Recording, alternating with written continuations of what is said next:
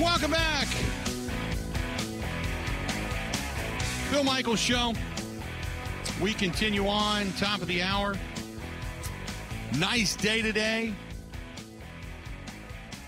Talk a little Brewers baseball, a little Packers football, all kinds of stuff going on right now. Our buddy Kevin Holden from CBS 58 in Milwaukee joining us on the hotline. Kevin, how you doing? Bill, it's all good, man. We're getting this warm weather here. I'm going to make an attempt to play softball tonight. If all four limbs make it through tonight, it'll be even better. Well, first of all, good luck. Wear a helmet and maybe some body armor because we know in the past you would need it. So there you go, first and foremost. Hey, you tell me about this Brewers team, because if we were talking earlier about what you would describe the Brewers season thus far as, what adjectives would you use? The consensus seems to be up and down, 500, whatever you want to call it. But that's kind of where people are at. There's no consistency to it as of yet with some of the injuries. It's a shame Garrett Mitchell went down. But give me your thoughts on the Brewers season thus far. Yeah, I think the entire storyline at this point revolves around what's happened with injuries. The fact that you've had Woodruff and you've had, you mentioned Garrett Mitchell is just I think a big loss, because I think he was headed for great territory there as the Brewers center fielder. Hopefully it's not something where injuries are the definer of the season, because it does happen to some teams where you have the best laid plans and you've got good talent, and injuries just kind of knock everything sideways. I hope that's not the case. I've got to say, to this point, I'm actually a little pleasantly surprised, though, across the board. I think the Brewers are a little better creating runs. I think philosophically they changed some things based on the new game and the new rules. That's helped a ton. Finding consistency in the bullpen is going to be big, and there have been a few guys who've come through back there. So I don't know. I think the optimist in me is kind of out a little bit with this team. I feel like it could have been worse through 35 games, even though they struggled last week. How much do you like the rule changes and the pace of play and the fact that scoring is up throughout Major League Baseball? We went through some of the runs per game average for some of the teams that have not done well in the past, and you look at a team like Texas, you look at Tampa Bay, you look at some of these other teams that their runs per game are not up just a little. I mean, they're up by a lot. They're up by almost 2 runs per game more. And it's interesting that baseball has found a way to make scoring go up and time of game go down. Like, what a great combination. Mm-hmm. Baseball is kind of looking at itself in the mirror, as it has the last couple of years, and tried to figure out a way to change some things. And it's not just about bringing young to the game. That does help, because you're talking about different attention spans and that sort of thing. But it's also just about keeping the game, the downtime of the game from being an issue. Like, I learned it in spring training when we were watching these games. In the spring training, it's really easy to see the first pitch of an inning and pick up your phone and look at a couple of things and then look up and see the second pitch. Well, we did that in spring training. The first pitch happened, and I looked down at my phone, and the second pitch is on its way in, and I'm like, oh, wait a minute, was that a strike? What happened there? So it's made as a fan, it's made me get off my phone during innings. I now have that rule when I'm watching a game. I do not get on my phone during an inning. That's tremendous. To be honest, you've knocked out one of the biggest distractions that you could possibly have. And I've got a kind of a unique perspective from the games we do on Telemundo, and it makes our Telemundo broadcast better. It makes it more crisp, man. Spanish sounds better at double the speed. You know what I mean?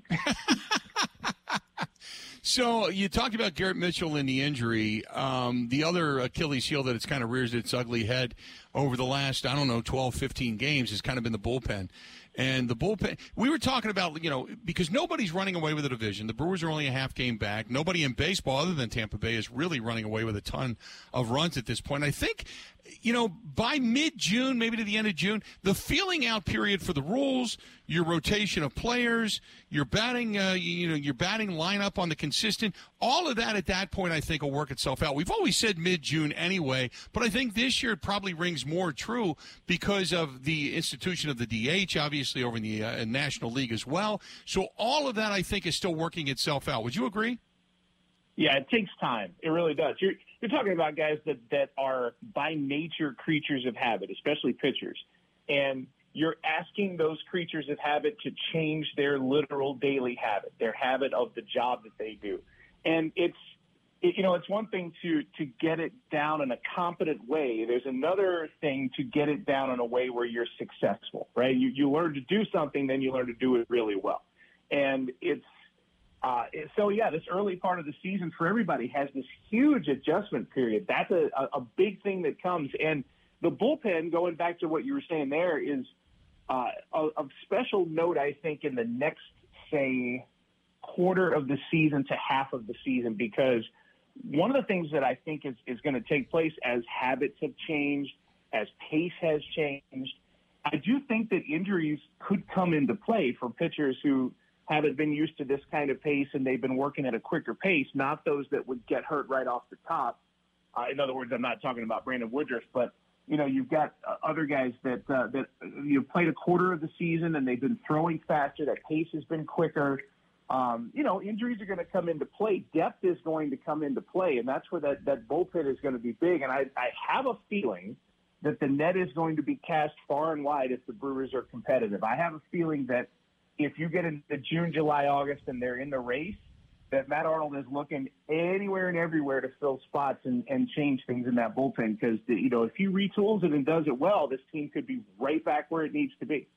When you take a look at that, from the time Garrett Mitchell went down till today, and obviously struggling in a 12, 13, 14-game stretch in which they only won 3 or 4 ball games, can really a rookie, for all intents and purposes, be that deflating? I mean, can you point to that loss and say that was one of the key factors in this team going into a bit of a slide? Because we talked about the hater factor last year and the fact that he was really well-liked and there was an energy about him, and then it deflated the clubhouse. Can we look at the Garrett Mitchell injury and say, man, was that really one of the things that was a key to the deflation, to the downslide of the Milwaukee Brewers for a short period of time? I think if this year's Garrett Mitchell was on last year's team, you could absolutely have said it, because last year's team had trouble putting up runs, and Garrett Mitchell is exactly the spark plug last year's Brewers had to have. Someone who's super young, super quick. I mean, one of the fastest guys in the game, and he was just, I think, he was electric out there in center field. I don't think you can say that about this year's team, and I think the reason is Joey Wiemer, who is, he came around last night with the 3-run homer and the RBI single. And plays a fine center field. I don't think he's quite the defensive player that Mitchell is out there, but Wiemer it's another young guy who's given the Brewers another good option there, in the middle of the outfield at a time where it could have been awful. Tyrone Taylor, dealt with injuries through spring training all through the first part of this season, and I mean that could have been disastrous. There could have been just about anybody. It could have been asking somebody in Section 119 to play center field. So that I think it's a tough injury this year. I think it would have been devastating to last year's team. Do we know when Woodruff is going to come back? Man, that's a real good question. I don't know if they're comfortable setting timelines. I think they would like to see this thing happen, in this first half of the year. But the kind of injury that you're talking about makes me nervous, man. Like right. I think the thing you don't want to see is him make an attempt to come back in a week or two and then injure himself again and lose the whole season. I think they're hedging their bets on that front. Who right now gives you confidence in that bullpen? Well, I mean, obviously Devin Williams is that guy, and he's still the base of what this bullpen is. I mean, without him, you're not going to have a ton of luck. I think Craig Counsell has a lot of confidence right now in Strzelecki, which is interesting because I didn't know if that was going to happen. This is the reason why I don't manage a baseball team. Sometimes I get reads on guys and they are absolutely wrong. And I had this feeling that, all right, there's a guy that I don't think is going to be trusted in high leverage situations, and he's being trusted in high leverage situations. So I think those parts are good. I think Craig Counsell really was hoping that Hobie Milner would fill a role in a bigger way in 2023. But yeah, I mean, you started with those two guys, with Strzelecki and Devin Williams, and you've got two guys at least that can help you. They'll take care of stuff in the back end. Fill it out from there, man. Get me Aaron Ashby back. Get me somebody. But yeah, there's going to be some turnover, I think. So, after breaking all of this down, I mean, you're looking for, Jesse Winker obviously not having the big power season that we had hoped he would have right now in the DH position. You're getting a little bit of offense here and there from a lot of these guys, but nothing that's been overwhelmingly consistent. And, some of your best players are only hitting 260, so it's not like anybody's really burning up the base paths and burning up the home run totals and such.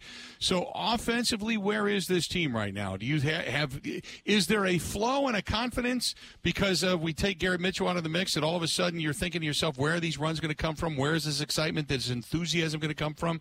Or are you just saying it's a day-to-day thing? I mean, you get it from all over the board. Because you need three consistent guys to really have a powerhouse offense, and right now you just don't have that.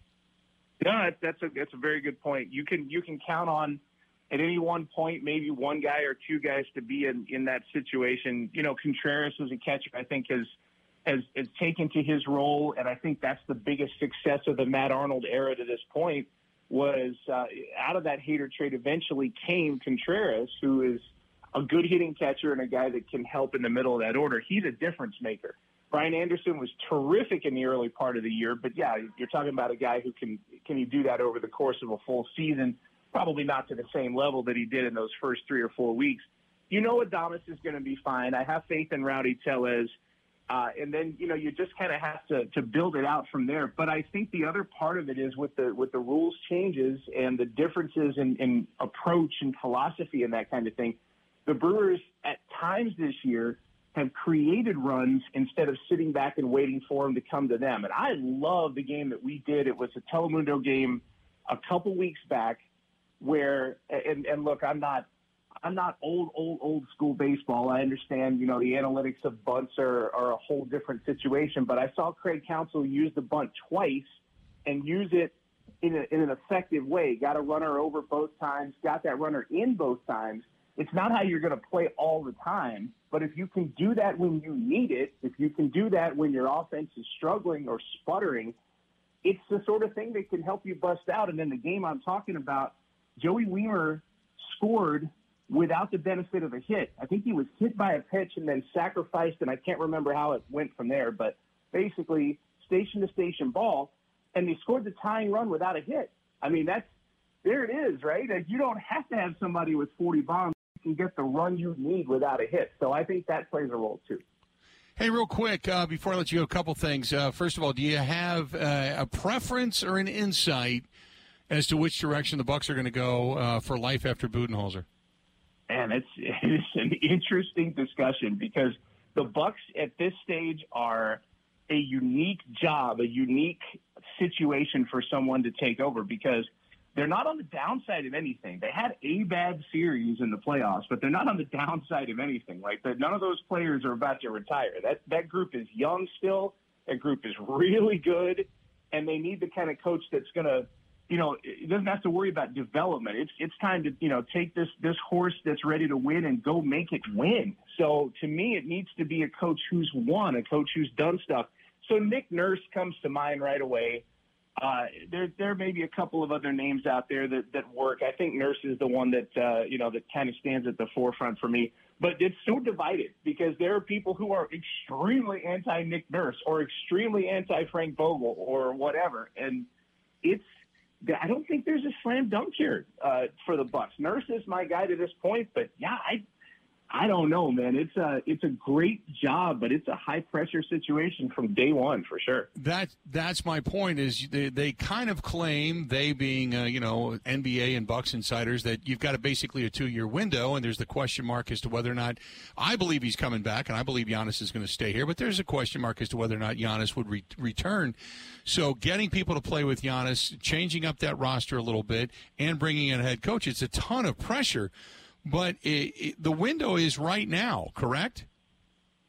Oh, 100%. They've spent so much time, the Bucs have, assembling and putting together a core that was good enough to win. Because for a while it was Giannis and how else does it run? And now there are enough parts with the way Brook Lopez played and the way Middleton has played when healthy. These are basics, right? Like they've got enough to go in next year, despite what happened against the Heat, they've got enough to go in next year as a favorite to win the championship, or at least one of them. And You just can't. You can't trust that situation to anybody. You can't trust it, I don't think, to a first-time head coach. I think you have the potential for it to fall off the rails if you do that. So yeah, this is a job with a very specific criteria, I think. So I don't know exactly who fills it. Kevin, always great, buddy. Be careful tonight. Stay safe. Don't break anything, and we'll talk again soon. Okay. That sounds good, Bill. My goal is all 4 limbs the next time we talk. I want them all attached to my body in the right places. All right, bud. We'll talk to you soon. Best of luck. There you go. Kevin Holden, CBS 58, joining us for a couple of minutes on the hotline, and wish him the best because he has had more than a few accidents when it comes to the softball field, that's for sure. Sad news out of the world of NCAA basketball, men's college basketball. Denny Crum, he led the men's basketball team down in Louisville in 1980 and 86, has passed away at the age of 86. He won 675 games with Louisville, and he passed away today. So the Denny Crum Court, obviously named after him, down in Louisville at the Yum Arena. But that being said, which was the old Papa John's Arena, I think, unless it still is. But Denny Crum passing away today at the age of 86. So let's do this. We're going to step out. We'll take a quick break. We'll come back. We got a lot more to get to. Good stuff from our buddy Kevin Holden from CBS 58, hanging out with us a little while. Hey, our friends out there at Buzzard Billy's, they are on the Pearl Street in La Crosse.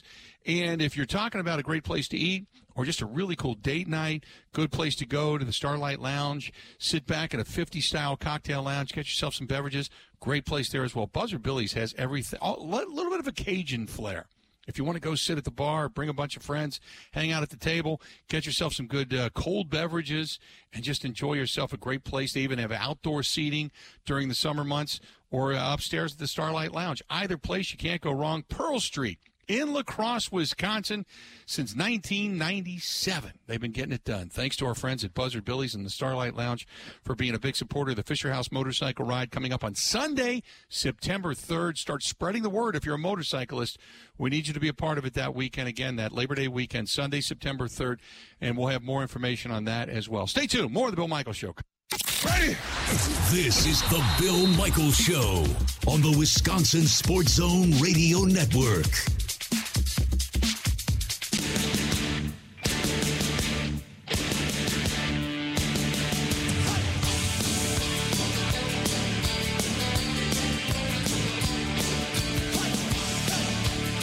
If by chance you say go to the Franklin area, South Milwaukee, Waukesha, Walworth County, down in Racine, Kenosha, Lisa Lee Ortel, if you're looking for a real estate agent in that area and somebody that specializes in condos, or if you're a veteran and you got a VA loan, you could do that as well. She specializes in that, but really, really good people.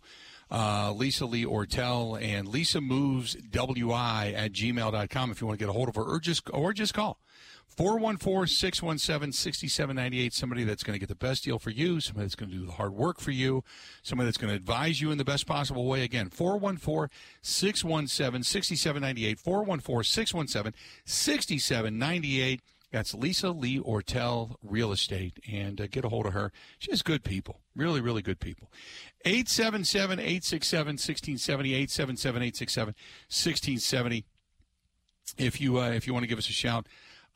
This was from Arthur. Arthur says, I liked Coach Budenholzer. I thought some of his adjustments at the end of games weren't necessarily the greatest, but I liked his personality, and I liked that he was mainstream all the time. He seemed to have an even keel about him. Do you think he's going to find another job? Yes, I do. I think somewhere somebody's going to, fire a head coach, and he's going to find himself working again, whether it's next year or real soon, or maybe he finds himself as an analyst. Who knows? But if he wants to continue to coach, I don't think that he is going to miss out on job opportunities. That's for damn sure. No doubt. 877-867-1670, 877-867-1670. You want to find us, feel free, go ahead and do so. This one's from Aaron, and Aaron says, hey, guys, the question about the Green Bay Packers, are they better today than they were at the end of the season?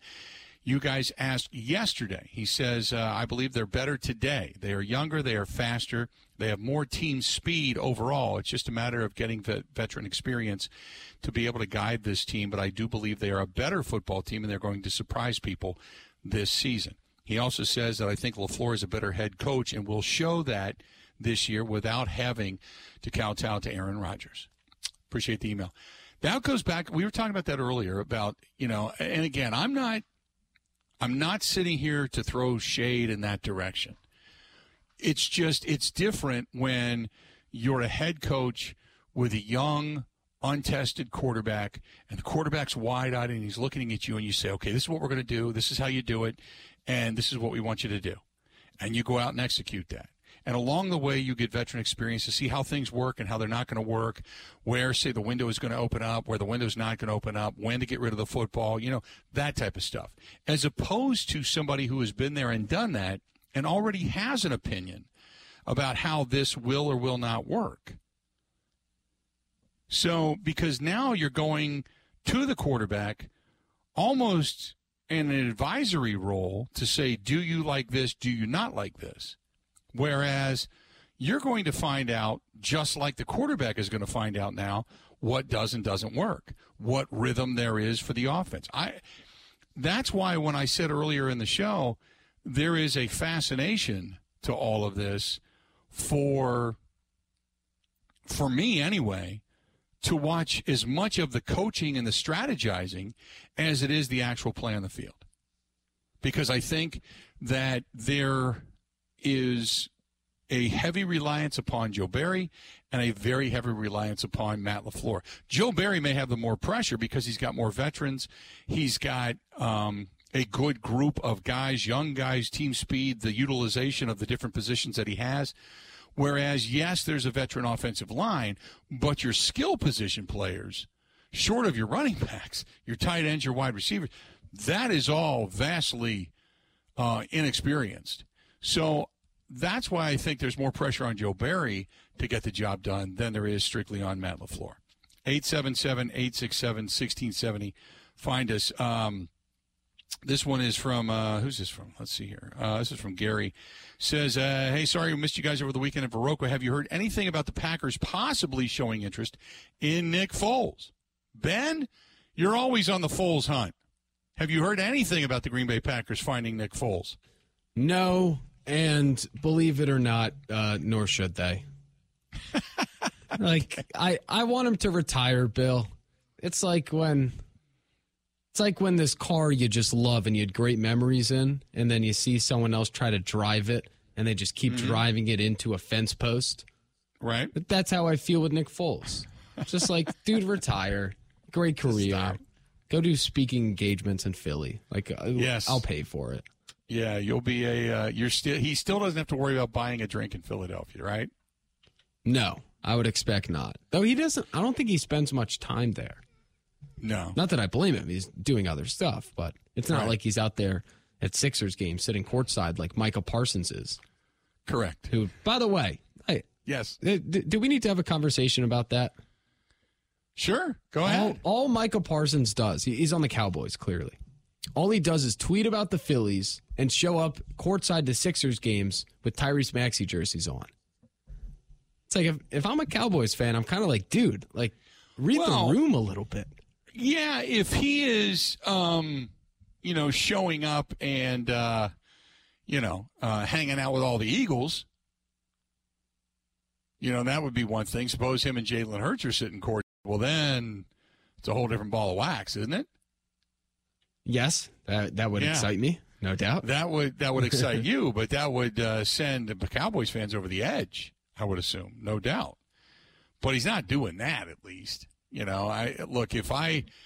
Aaron Rodgers sitting courtside in New York, okay, he's part owner of the Bucs, right? He's got some money invested he's not a there. Packer anymore. What if Jordan Love spent all offseason during the times he didn't have to be in the building at every Chicago sporting event? Big Cubs fan, big Bulls fan, and that's all he did. You know what I mean? That's kind of the comparison. Yeah. I'd have to mull that over. I think the answer is we shouldn't care, but deep down I do. We shouldn't care, but we would. Yeah. Oh, I would. do. Yeah, you're right. We would. Again, Cowboys fans, not kind of quiet right now, but, I'm sure over on Twitter they're lighting them up. They've been quiet for 30 years. They're like cockroaches. You know that? They just come out of the darkness every time the team is okay. And then when they're doing okay. As soon as it's bad, they don't exist. It's unbelievable, Bill. My whole lifetime. Now, I will say this. Our buddy Chris, who listens to the program, and he chimes in quite a bit on the live stream, he's been a Cowboys fan, but he's a Cowboys fan that lives in the world of a reality. When he kind of sees some optimism but knows ultimately kind of has that, it's going to end badly, and I can see the car crash coming, so I'm going to live in reality and not get my hopes too high. That's kind of the Cowboys fan that he is. Always hopeful, and if you go to his house is filled with Cowboy stuff. He's got a whole man cave full of Cowboy stuff. But yeah, he kind of – but he also gets tickets to Packers games and goes to Packers games living in the state of Wisconsin. So, but he lives in a reality, whereas the Cowboy fan you're describing is the one that comes out and jumps on the bandwagon after the rest of the NFC has gone nuclear and blown up. Oh, so, gosh. It's the worst are the ones that live in the Philly area because their dads were Cowboys fans, because their dads became Cowboys fans only because the team was good and they wanted a front run. And now they tricked their children into doing it as well. The funny thing is they've just been irrelevant their entire lives. Those people are the worst. Well, here's the other thing, though. Correct me if I'm wrong. Wasn't Micah Parsons actually born in near Philly or was a Philly fan? Harrisburg. He was a Cowboys fan growing up, though. Well, then he's not going to go to he's not going to be an Eagles guy, but he was a Cowboys fan. So he was a Cowboys fan, but he grew up in Harrisburg. So if he grew up a Flyers fan or going back to in the day with say Allen Iverson and company, if he grew up he's not that old, Bill, fan, believe it or not. Well, maybe, but okay. How old is he? What is he? Born in? He's my age. He's what, 24? Yeah, he's my age. So we were 3 years old. Allen Iverson, yeah. So Allen Iverson wasn't your gig, even though Allen Iverson was taking him to an NBA Finals back in the early 2000s, 2001. No, I grew up on Kyle Korver. Okay. Guys like that. He was still maybe a 76ers fan, maybe a Phillies fan, because Phillies have won since then. Maybe he grew up a Philly fan. Maybe he was thrilled to see Bryce Harper go to the Phillies, I get it. He still maybe got that hometown, roots in him. Now, if he was a Philly fan and he ended up getting born in Palisades, California, and he's going to all the Phillies games and loves the city, then, yeah, you'd probably have an issue with it, right? Just like you said, if Jordan Love, if he was born in, down somewhere in Illinois, Evanston, Illinois, and he grew up a Cubs fan and grew up a Bulls fan and such and lived under the lore of Michael Jordan, what have you, then you kind of understand it. But yeah, if he's just down there all of a sudden, that's a whole other story. Then you take offense to it. I'd get it. That makes more sense to me. But yeah, we care. At least I care. Yeah, Brandon says the only real Cowboys fans are the ones who love the cheerleaders. There you go. Gotcha. That's one of the good things about the Cowboys. I'll give you that, no doubt. More of the Bill Michaels Show coming up next. This is the Bill Michaels Show on the Wisconsin Sports Zone Radio Network.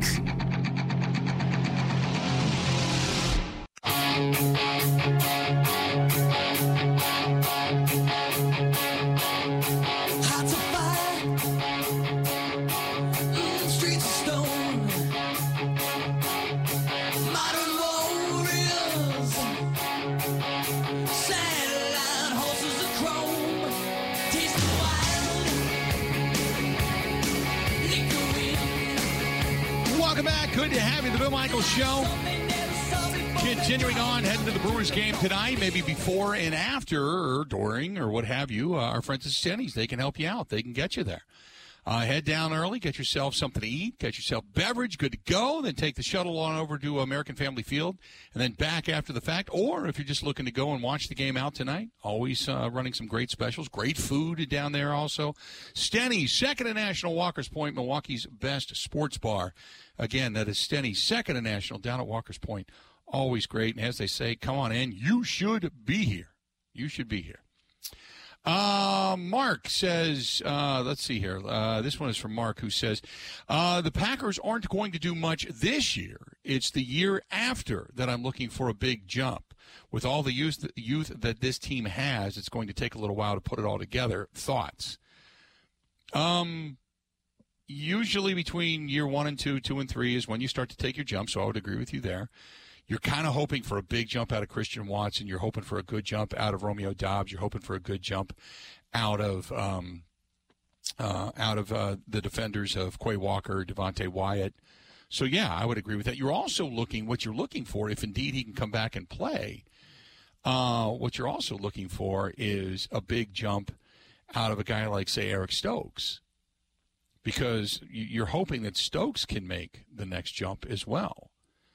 So, if he comes back and plays and is good alongside a guy like Jair, if you get Devontae Wyatt and you get Quay Walker to really start kind of solidifying the run game against the run, and if Quay Walker pans out and, gives you everything that you think he's going to be, defensively speaking, you're pretty solid, I don't know what to expect maybe rotationally out of Luke Van Ness before it's all said and done.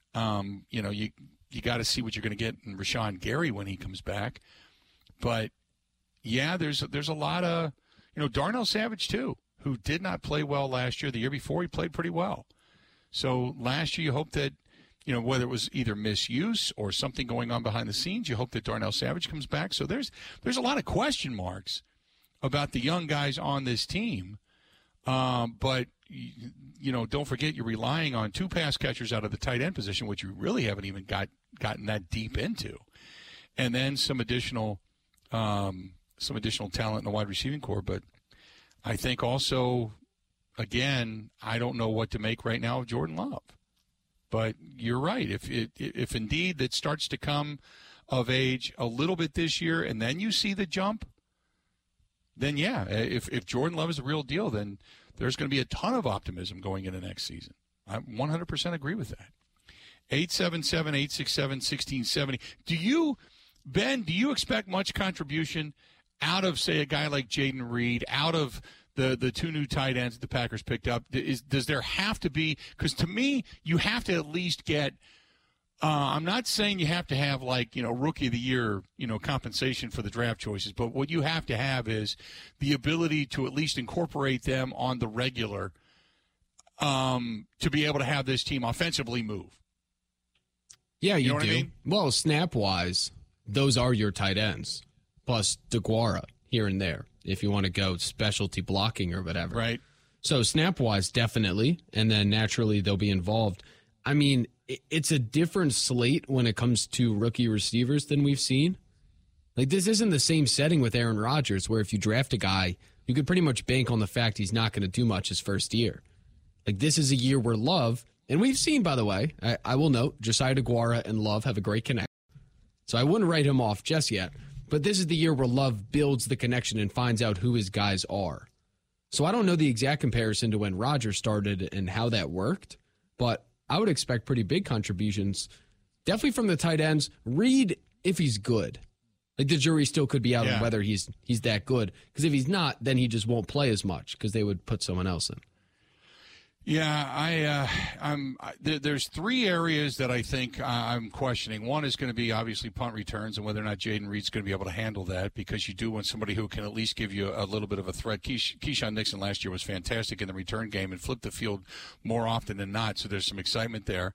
The kicking game is obviously going to be points on the board if drives stall. And then the youth on offense, and I'm including Jordan Love on this. The youth on offense are, between the wide receivers, the tight ends, and Jordan Love. You hope that they're all together. They're all trying to learn one another. They're all really doing all the things that we wanted Aaron Rodgers to do with the young guys last year. that is all happening right now. You would assume that it is, that there's a lot of that camaraderie building going on right now. Whether or not it's going to it doesn't hurt anything. Whether or not it translates, we'll see. But those three areas, I think you're circling and you're going, okay, these three are brand new to us. What I'm also hoping for is what I had mentioned before, is Quay Walker and Devontae Wyatt take that jump. That Stokes comes back from the ankle injury and is able to play the way he played year one. That you look at Rashawn Gary and Luke Van Ness, and he's able to just kind of fill in. Luke Van Ness does not have to be a force. You just want him to be able to fill in and have a rotation with Rashawn Gary. And then you're really relying on Devondre Campbell and Preston Smith to kind of have the years they had 2 years ago. Not last year, but 2 years ago. If that happens, then your optimism should reign supreme. Because at that point in time, not only do I think that this team could be a playoff team, I think they could win the division. Because I still think, as much as I sit here today and I say, look, it's Minnesota. Until somebody else takes the division crown from them, it's Minnesota. I still think they're probably they're the best team. But the gap between the top and the bottom has really slimmed. And the gap between first, second, and third in this division is really slim. And you might even want to kind of hedge your bets and say that Detroit's probably the more all-round team right now in this division than even possibly Minnesota. But anyway, 877-867-1670, 877-867-1670. Hey, our friends over there at Quick Trip, they got it going on for the summer, and this is the reason why. If you want to stop in and get yourself anything from a hot meal, the take-home meals are fantastic.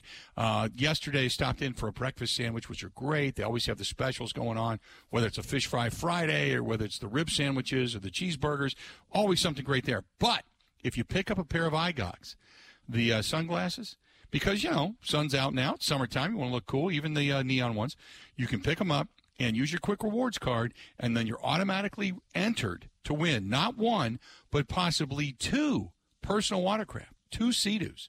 They got them going on right now over there at Quick Trip. And at Quick Trip, you walk in, you use your Quick Rewards card, you pick them up, and you could be cruising on the water, compliments of your favorite place to go. 2 Sea-Doo Spark personal watercrafts. The sweepstakes going on right now through the end of the month. And you purchase any iGogs eyewear, including the neons, with your Quick Rewards card, you're automatically entered. It's that simple. Check out our friends at Quick Trip. And don't forget, if you don't have it, get a Quick Rewards card.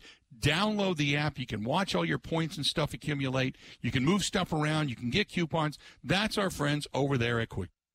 Covering Wisconsin sports like a blanket. This is the Bill Michaels Show on the Wisconsin Sports Zone Radio Network.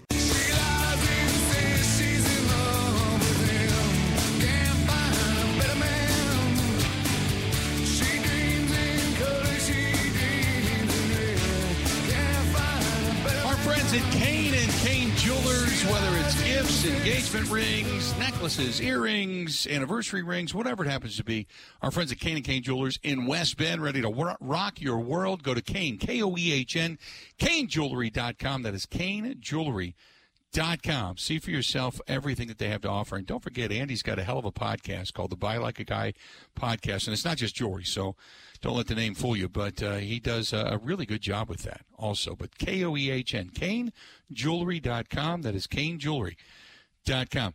So there is an update to the story that was. Now, Iowa Racing and Gaming Commission told the Action Network there's no evidence of suspicious wagering or game fixing involving any Iowa or Iowa State sporting event.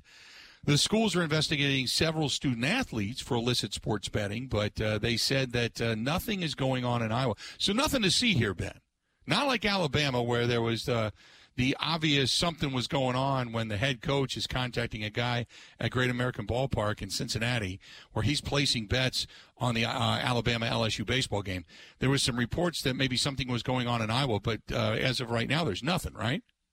No, it appears that the kids were betting, presumably because the football teams are not playing, presumably on other sports, which brings in a moral question of whether you think that should be allowed, which is different than what betting has to do. I heard a good argument yesterday that honestly all this stuff coming out and the Bama guy getting in trouble is actually a good thing. because it's proving that the things in place to prevent betting from tarnishing the reputation of the leagues and games, it's proving that that's working. The one thing, and I've had a friend of mine who runs betting sites, he said, because I said, well, how do you catch them? And he said, there's always the flux. He said, you're looking for the flux. And I said, what do you mean? He said, somebody that's going to give a large amount of cash into one specific thing. He said, now you get that with, certain bets when it comes to like wagering on fights. You always get the big money at the end. Same thing with Super Bowl and such. But when you get suspicious betting on innocuous games and you get the large flux, the big amount coming from one or two people, maybe three, but a small group of people betting a ton of money on one outcome, that's what they're kind of looking for. So that's kind of where some of what happened at Great American Ballpark kind of made the mistake. Apparently it was a large sum of money that was going down on Alabama to lose, betting on LSU to win that ball game. Apparently it was because the pitcher was going to get scratched. Okay. Then the rumblings I have heard, or from what I've read, which I don't know if it has been confirmed, but what people think happened was the coach knew he was going to scratch the pitcher, calls his boy at the Reds game, and he puts the bet down. Okay. So there you go. That was it. Because other than that, there hasn't been a whole lot of discussion regarding all of that, other than just, if you get a large amount of cash or late bets that come in on something, and then it raises a little bit of suspicion. But yeah, you're right. The gambling side of things, it works when it comes to the observation of betting. I'm sure there's other things that get through the system. Don't get me wrong. But like coming out of Iowa, I don't know what tipped them off to something going on. You know what I mean? Was there something specific out of that story that we didn't see? Not that I've been able to track down. I don't know. I mean, they said video surveillance, but there has to have been an action that had led them to look at said video surveillance.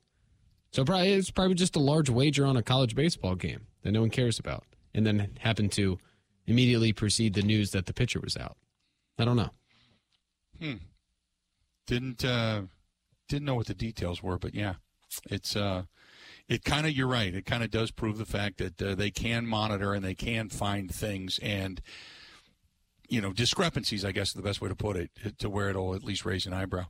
877-867-1670. Let's get back to the phone lines real quick because I know he's been on hold a long time. Let's go to our buddy L listening to us in Philadelphia. L, what's going on, man? How you doing? I'm good. How about you guys? We're doing great today, pal. What's up? So it's funny that you were talking about Michael Parsons and him being in Philadelphia doing a bunch of things and going to a bunch of different sporting events. I just saw a picture today. You were talking about him being with Eagles. He was with Brian Westbrook in the picture. So was he really? I don't know what this dude.